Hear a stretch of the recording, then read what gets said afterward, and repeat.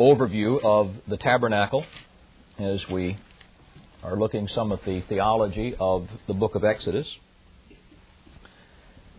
Great theme of deliverance unto service. And an essential part of the service that these redeemed people were to exercise was the worship of the Lord. And the tabernacle setup, the tabernacle economy, was one of the key means by which God was teaching them what worship was all about. The symbolic and typical significance of the tabernacle is certainly much on the surface and must be understood if we're going to appreciate completely what the Lord is setting down for these people and by application and instruction for us as well. I've defined for you what I mean by symbol and what I mean by type. It's imperative to keep these two ideas distinct. We talk about something being symbolic. It is simply an object lesson, something that was visible, something that was tangible, that conveyed a spiritual truth to the people in that immediate context. When we speak of something being typical, we are simply saying that that has a future reference. It is a picture prophecy. God is using that object lesson to point to something that would come indeed in the future. And ultimately, when we speak of the tabernacle here and this entire economy, it is very much a prophecy, a picture prophecy of the coming of the Lord Jesus Christ and His work that effected all of these great benefits that were illustrated by the tabernacle system. Now, I'm trying to be as general as I can. I think we're all aware that there have been interpretations concerning the tabernacle that get right down to every socket and every thread that is intertwined one way or the other. That is supposedly reflecting some symbolic and spiritual message. I'm not going to necessarily disdain those, but I want to emphasize that the primary message is in these great focal points that God Himself is setting down. Now, we learn many details. I learned from the tabernacle and all of this immense instruction concerning its making and the detailed account concerning how you put this thing together, that God is concerned with small details. Some of those things in the tabernacle were dealing with very, in essence, mundane aspects. God's wisdom, if you will, in making this tent to keep things dry. And there were certain fabrics there to protect the elements against the weather. Very practical. Other things that were there for ornate beauty. That again says something about the person and the character of God. So I don't want to take this, for right now anyway, beyond the surface. As the Lord gives you insight, I just recommend, please, that you do not interpret typology and symbolism by the degree of the fertility of your imagination. It is not what you think you see that makes something intentionally typological. I emphasize here that types are not a means whereby we in the 20th century, in the modern church, are trying to rescue some degree of relevance from the Old Testament text. We read it, it doesn't make any sense, so we all of a sudden just plug in and say this is a type of. Well, maybe it is, maybe it isn't. I am concerned that we focus upon what God intended, and I emphasize again that our understanding of typology is not just something that I am foisting upon the Old Testament Scriptures to somehow extract a nifty relevance to the modern church. It is not my imagination. Right? It is not my imagination that determines and identifies types. It is the divine intent. Can I read this out? And if I don't read it out when it's there, I misinterpret. But I submit to you, if I read it in there when it's not there, I misinterpret as well. So let's try to be sensible here and realize that these are not encoded messages. All right? It's a lot of stupid talk today. It's not just today. This stuff's been going on for years and years and years about all of these encoded messages in the Word of God that if you count every fifth letter and subtract by every second letter, you get some kind of mysterious message there. And this is supposed to demonstrate the beauty of God's Word and the inspired nature of God's Word, that only inspiration, right, could do something that mysterious and that's bunk. All right, I'm trying to think of another word, but that's bunk. This is revelation. All right, this is revelation. It is not concealment. This is not the book of mysteries in the sense that, see what you can figure out. You're going to be studying decoding stuff, right? I don't have to do that. All right, to figure out what's going on in the Word of God. Don't be impressed by that. And this is the thing. I hear conservative. I'm digressing now, right? Because this came up not too long ago in another context. But people who believe in inspiration, they get all excited. Oh, look how wonderful the Word of God is. Only God could, do something that nifty. And this is revelation.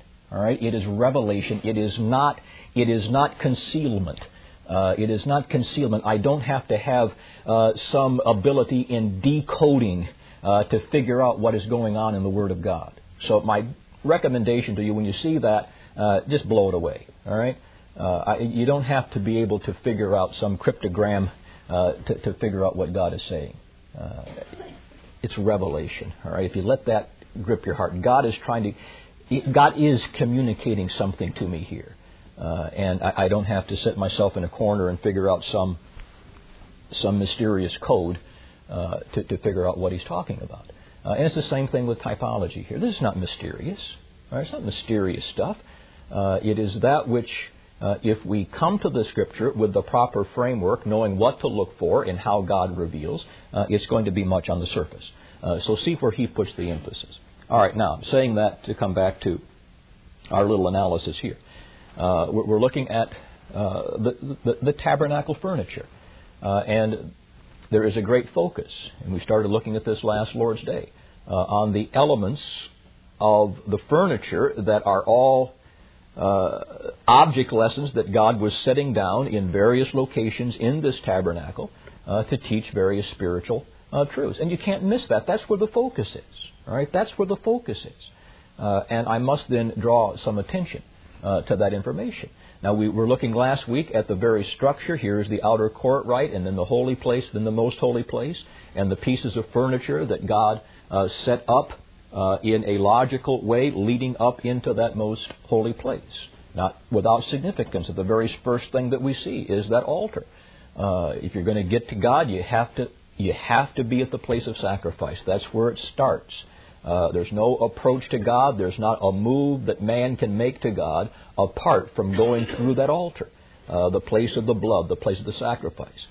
Very, very graphic lesson. Then the laver, and then we move into the holy place. This is where we left off last time. And there are three pieces of furniture in that holy place. You have the table of the showbread, the bread of the presence, the bread of the faces, speaking of that consecration of all that we are unto the Lord. Then the lampstand, and a beautiful picture there. We spent most of our time, I think, last week there at the end anyway, considering that lampstand and the beautiful picture that it has there of Christ as the light of the world, and the branches then representing the people of God inseparably united to Him that bear witness to that center shaft. Beautiful, beautiful picture of the illumination that the Lord gives to His people.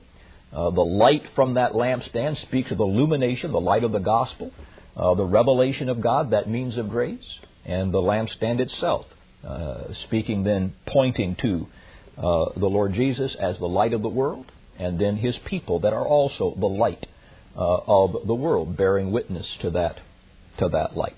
All right, now that brings us then to the last piece of furniture in the holy place, and that is the ark, or the altar of burnt incense, the altar of incense. You'll see this described in Exodus chapter 30. And thou shalt make an altar, right at verse 1 of Exodus 30, if you want to look at this in the text. Thou shalt make an altar to burn incense upon, of shittim wood shalt thou make it. A cubit shall be the length thereof, and a cubit the breadth thereof, 4 square shall it be. 2 cubits shall be the height thereof, of the horns thereof. the same. Overlay it with pure gold, top thereof, the sides thereof, round about, the horns thereof. Thou shalt make unto it a crown of gold round about. Put the 2 rings in it, so forth and so forth. Verse 6, and thou shalt put it before the veil that is by the ark of the testimony, before the mercy seat that is over the testimony, where I will meet with thee. So very specific instructions as to how this altar of incense was to be constructed and where it was to be placed. I think the placement of this is going to be one of the most significant parts of the message that God is revealing to us here. Here is this altar of incense that is placed right smack up against that veil that separated the holy place from the most holy place. Right up against it. Here is as close then as you could get into the holy place without busting through that curtain, as it were, without busting through that veil. Now, the instructions concerning the nature of this incense are also given to us here. It's a very precious thing, a very fragrant thing that was to be burned here upon this altar of incense. You read through this and you'll learn as well that this altar was to be fueled from the coals from the altar back in the outer court. The priests were to take the coals that were burning there, the place of sacrifice, and go start the fire, if you will, on this altar of incense. So there was a link here, very obvious link between the altar of sacrifice and the altar of incense. It was burning, if you will, from the same fire. The fire where the sacrifice was made is now that which is fueling this altar of incense. Now the symbolism here, the symbolism is,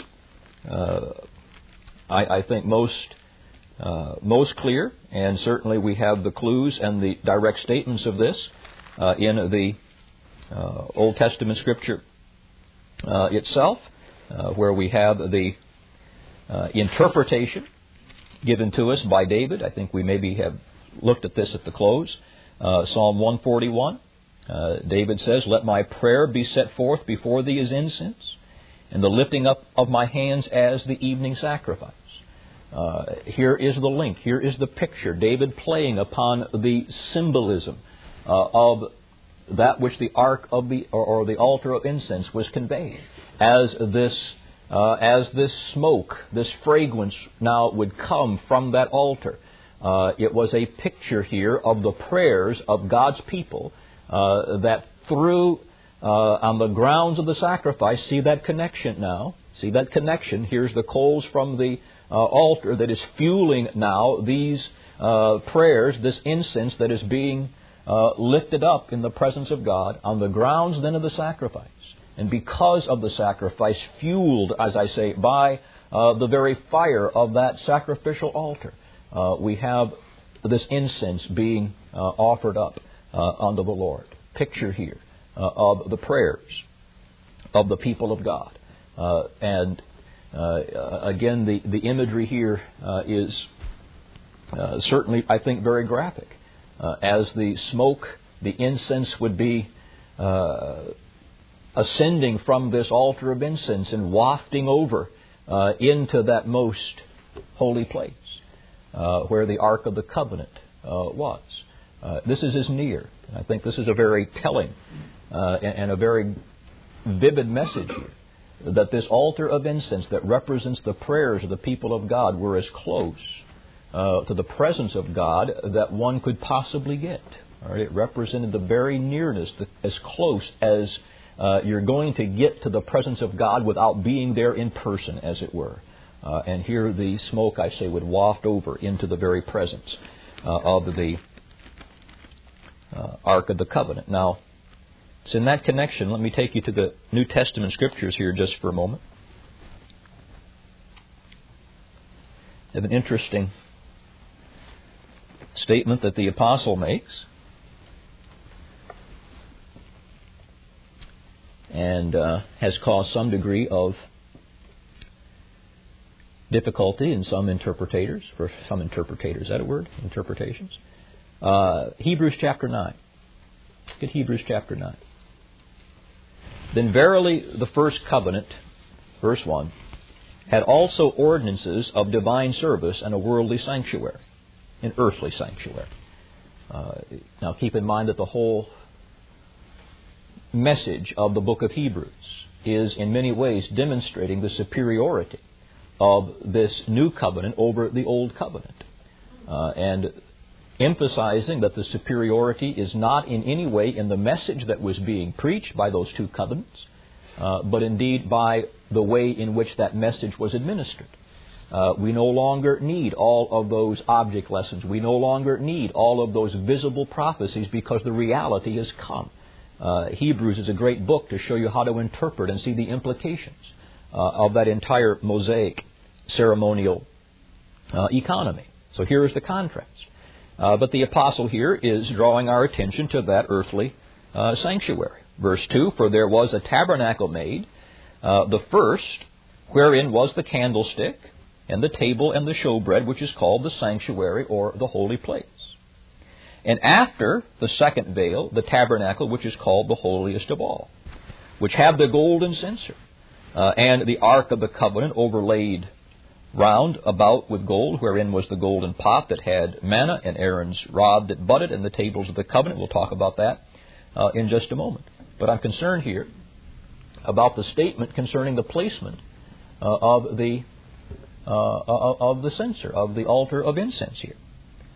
We read in Exodus, we read in the Old Testament account, that the altar of incense was on this side of the veil, as it were, along with the table of showbread, along with the candlestick. These three pieces were together inside of the sanctuary, inside of the holy place. But I read here what Hebrews is saying. It separates now what the Authorized Version translates here as the golden censer, and there's some question here as to exactly how that ought to be translated, whether we're talking about the censer itself that the high priest would hold, but it's the word that otherwise I would regard as the altar itself, that was now placed inside the veil, on the other side of the veil, where otherwise we think only the Ark of the Covenant would belong. But I think what the apostle is doing, I'm not going to get into all of the particular and peculiar interpretations. Some come to this, you see here's a contradiction between the Old and the New Testament, between one place of God's Word, another place of God's Word. I don't think so. I think what the apostle is doing here is playing upon the theological significance of that altar of incense. It is that which comes from the altar. I think that is the key thing to see here. It is that which comes from this altar of incense, representing the prayers of the people that go into the very place behind the veil. Not talking about the geographic location of the altar here. Now, some want to take it, and this is what the Authorized Version has interpreted, I think apparently, that it refers to that censer that the high priest would take on that one time of the year, on the Day of Atonement. And he would take some of that incense and now carry that censer in behind the veil as he performed the duties of the high priest on that Day of Atonement. That's a possibility, but the word here more typically suggests the altar itself and not the little censer that would be taken in. But I think it demonstrates, and there's a very beautiful picture here, of the theology of the altar of incense. That the result of that, the work, if you will, of the altar of incense, did indeed carry over right into that place behind the veil.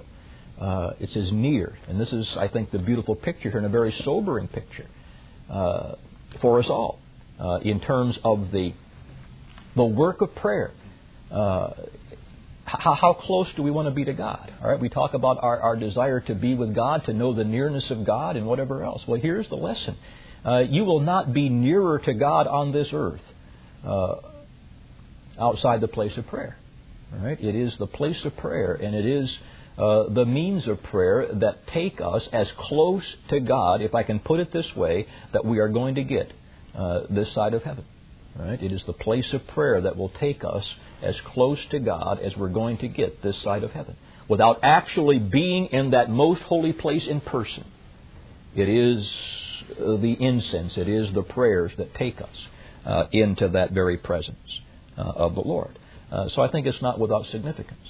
that we see the placement here of this ark, or I keep saying ark, of the altar of incense, as it sends forth that fragrance and that beautiful incense wafting over into the very place of the Ark of the Covenant.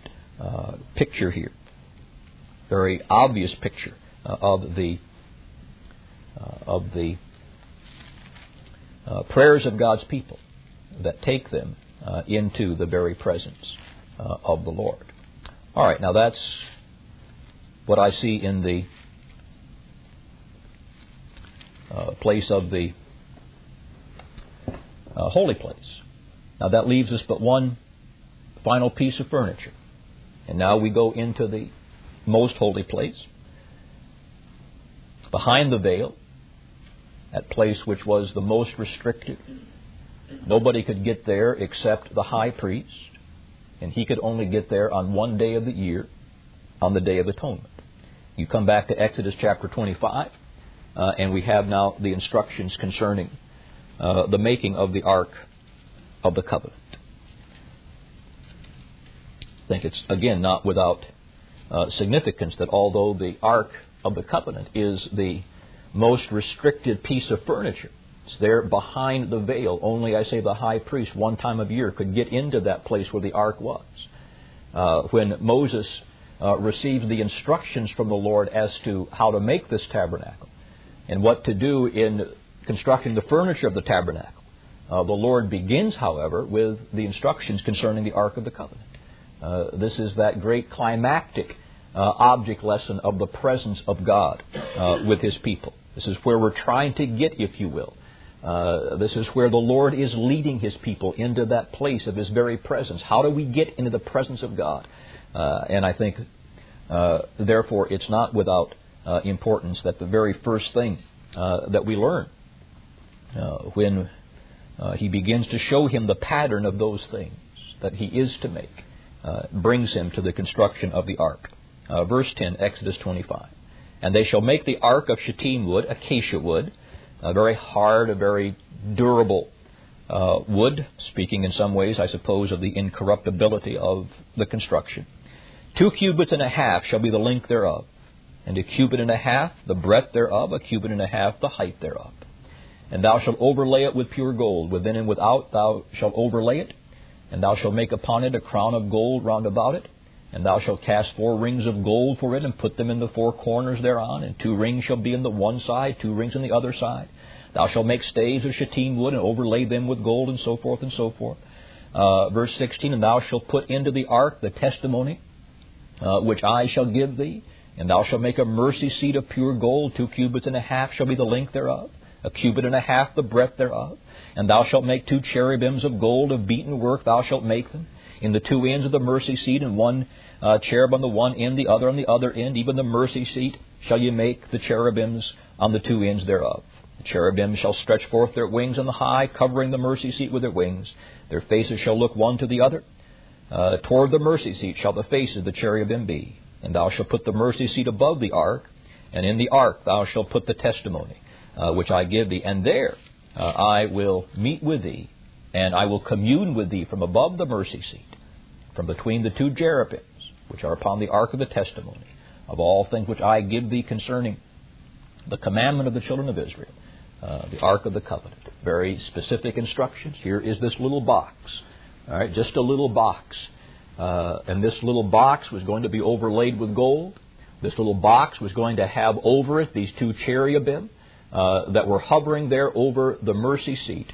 And inside, we are told, at least in this context, that inside the box were to be placed the testimonies, the tablets of the testimony, the Decalogue, if you will, those stone tablets that recorded the 10 Commandments that we've been studying here in the opening moments of Sunday school.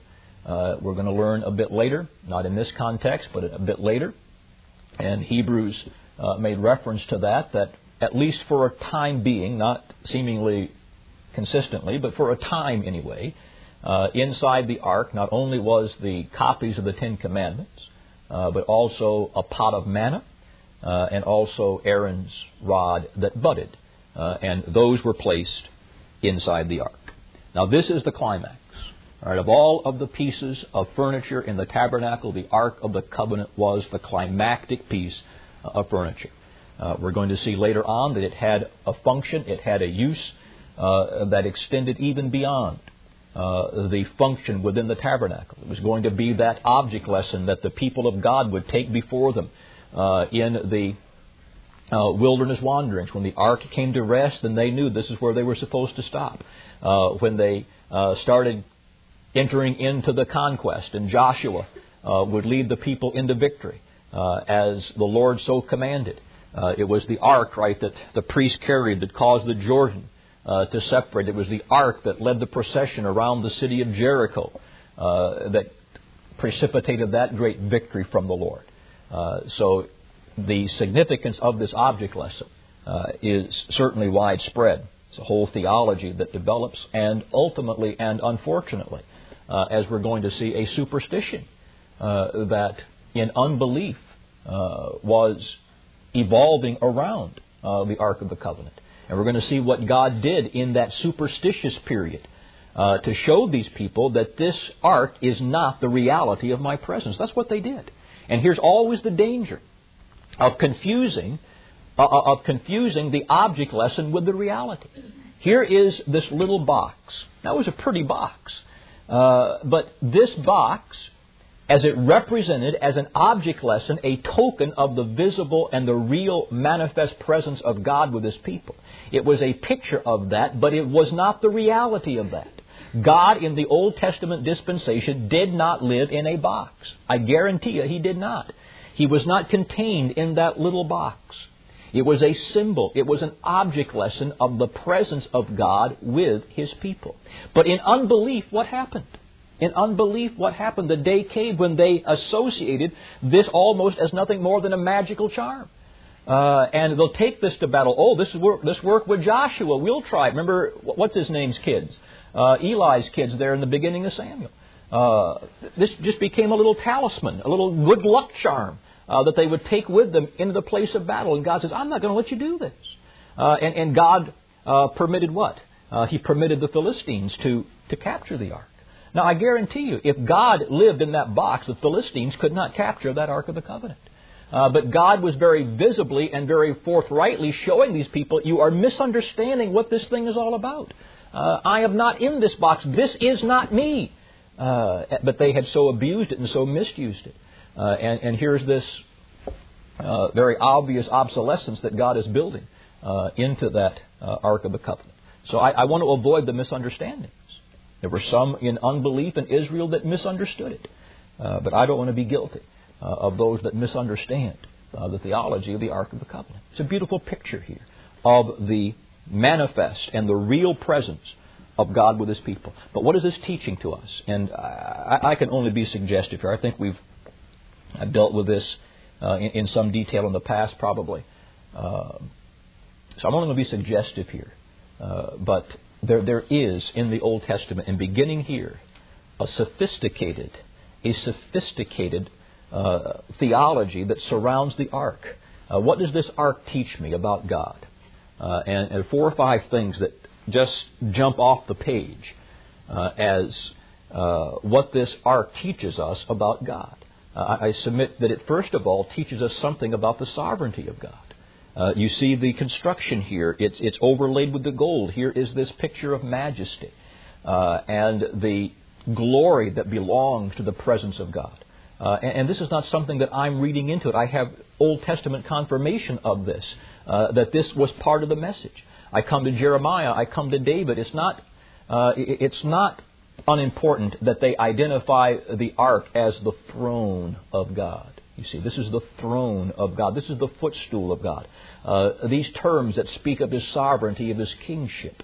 I see that here. And this is one of the lessons that God was teaching His people, that if you understand anything about my presence, you have to understand that to be in my presence is to be in the presence of the King, you see. To be in the presence of the sovereign. That one that is majestic, that one that is supreme. You look at Psalm 132. That's a great commentary on the Ark of the Covenant. Here, David Again, you have to plug in all that you know about your Hebrew history here. This was David's desire to bring up that ark into the place where it deserved to be. It had been in the woods of Kirjath Jearim for, 50, 60 years, I suppose. Just out there, and now David is expressing his desire, his longing to bring this ark back to where it ought to be.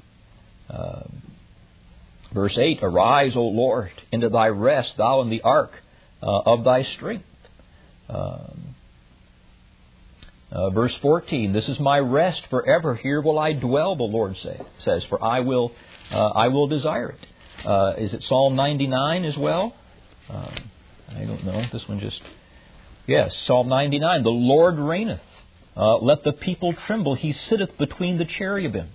Let the earth be moved. There's this imagery of the ark that highlights the sovereignty of our God. He sits as king between the cherubims here. So that's the first thing that we want to learn about the Ark of the Covenant. It declares that God is king. Number 2 declares that God is holy. That to be in the presence of God is to be in the presence of that one that is infinitely holy. And I think that the cherubim, particularly to me, speak and declare that message. Again, I'm not going to give you a whole theology and rundown of the cherubim. One of the angelic classes that we read of in the Scripture. But I think that you'll find that almost every time that you read about the cherubim specifically, that they are associated with the presence and the holiness of God. They were almost the guardians. I see the cherubim almost as the guardians, the proclaimers and the guardians of the holiness of God. The very first time that we see the cherubim, remember, is after man has fallen into sin and now expelled from paradise, the Garden of Eden. And having been expelled, the Lord stations there at the gate of paradise the cherubim with their flaming swords, wielding back and forth to keep men, as it were, who have now fallen out of that place of paradise. Sinners can't have that access. So here they are, the guardians. Well, I say the guardians of the holy presence of God. We see them other places, but I think of that majestic vision of the prophet Ezekiel in chapter 1, that one that you get lost in, right, when you begin to read of those living creatures, those beasts with a face like a man and a face like a lion and a face like an eagle and a face like something else. I forget offhand what it was. These 4 different faces of these living creatures, and this throne, this chariot with this wheel, with wheels moving round within wheels and eyes on all of the wheels. Strange vision, right? Strange vision. You say, what in the world's going on here? Spaceships? Yeah, some people go that direction, but they're the kooks. They're the kooks. Not spaceships. It's a vision there of the holiness and the glory of God. There is a picture of the sovereignty of God. Now, who were those living creatures? I don't know precisely in chapter 1 of Ezekiel, but you read in chapter 10, and he makes reference to that vision that he saw at the river of Chebar, and he says those living creatures were the cherubim. The cherubim, there were the attendants of that holy throne of God. The attendants of that holy presence of God. I say every time you see the cherubim, in one way or another, they are associated with God's presence. They are associated with the holiness of God, proclaiming that holiness, guarding that holiness. So it's not then without significance that here over the ark we see these 2 cherubim with their wings overspread that are there proclaiming that the presence of God is a holy presence. And they're guardians, as it were, protecting that presence. And it would have been a very foreboding sight. Theologically, this was a foreboding sight. Now, it was pretty, right? It was pretty, it was ornate, it was gold, it was all that. But I'm saying theologically, the message of the cherubim was a foreboding message. Here, the presence of God is holy. How are we going to get to the presence of God? Here are these angelic creatures that are guarding, keeping man away, as it were, from that holy presence. A warning that unless you are holy, unless you have the clean hands and the pure heart, there's no approach unto the presence of God. It declares the holiness of God. It declares to me also something of the provision of God. The provision of God. So we don't see it in this context. But if you look at chapter 16 and then again in Numbers 17, you have these two other objects that were, for a time anyway, placed within the Ark of the Covenant. Paul makes reference to this in Hebrews in that text that we just read a moment ago. Had three objects. The law of God, I'll comment on that in just a moment. But we also had the pot of manna, and we had Aaron's rod that budded. Now what does this speak of? I say the contents here, these two contents particularly, speak of the gracious provision that the Lord has for His people. The pot of manna, the manna was that daily bread that God had provided for His people in the wilderness. Day after day after day as they went through that wilderness experience, every morning there was a fresh provision of the manna. The manna was a testimony to God's daily provision to meet the needs of His people. And there were lessons there. Just don't take that and try to figure out, who cares? And I understand what I mean here. Who cares what the substance was of this? I don't have to figure this out as to what it was. But there was a message beyond the makeup of what the manna was. What was God teaching the people? What's the lesson that Christ made? Remember, what did Christ say was the key lesson from the manna there? That man does not live by bread alone, but by every word that proceeds out of the mouth of God. And the Lord gave, and put that now in the context, the Lord gave very specific instructions, yes, as to how that manna was to be collected. You take enough today for what you need today. You don't hoard this up. See, you don't take for today. You don't take today what you think you're going to need tomorrow, or the next day, or the next day, or the next day. No, for them to do that was a sign of their distrust. God says, I'll give you this daily. I will give this to you day by day. So therefore, if you took today what you thought you would need tomorrow, you were distrusting the Lord. Do you see the connection there? You weren't taking God at His word that the manna would be there when you needed it, at the time that you needed it, in fulfillment of the Word of God. So a very graphic lesson here. But God was so gracious, wasn't He? There was not a day for 40-odd years. There was not a day went by except the Sabbath day, and we have this particular instructions there. And that was a matter of faith as well. But every time God said the manna would be there, the manna was there. A picture here of the gracious provision of God and the lesson that God gave His Word, if you will. The manna was a testimony that God gave His Word and God kept His Word to His people. A real sense in which the manna speaks of that means of grace that God has so wonderfully and graciously given to His people. Here's my Word. You can count on my Word. You can believe my Word. So the manna was there in the ark to testify that in the presence of God there is this statement of faithfulness and dependability. You can always count on what God says. But there was Aaron's rod that budded as well. This goes to the context of Numbers. You remember that at a little rebellion among the sons of Korah, who thought that they had every right to do what Aaron was doing. God had chosen Aaron to be the high priest. Korahs were part of the tribe of Levi. Hey, why can't we do it? We have just as much right to do. And God says, all right, we'll see. All right, we'll see. Who this chosen mediator is. Everybody bring their rod, right? Every tribe bring their rod. Every family bring the rod here. And the rod that buds is the one that I've chosen to be the mediator. So here are all these rods, and sure enough, it's Aaron's rod that budded as a testimony to the fact that God had chosen Aaron and the family of Aaron to be the mediator to exercise this role of priest. What does Aaron's rod teach us? That men approach God only through the chosen mediator. There is only one way, and there is only God's way. If there is going to be approach to God, you don't circumvent that mediator that God has chosen. There is one way. There is one way to God, and it is the way that He determines, the way that He decrees, and you don't try to do an end around or something. You go through the mediator. And Aaron's rod was a very visible object lesson that God had chosen the only mediator through whom and by whom there could be any approach unto Him. You come ultimately then, that's a prophecy of Christ, obviously. The only way, the only truth that man has unto the presence of the Father. So it speaks of the gracious provision, this Ark of the Covenant. Speaks of two more things that I'll now wait until next week, I guess. Our time is gone. But two more very important lessons that the Ark of the Covenant teaches concerning the presence of God. It's going to speak to us of the righteousness of God, and it's going to speak to us of the atonement that God has provided. The only way, ultimately, then, whereby man can come into that enjoyment of the presence of the Lord. Beautiful picture.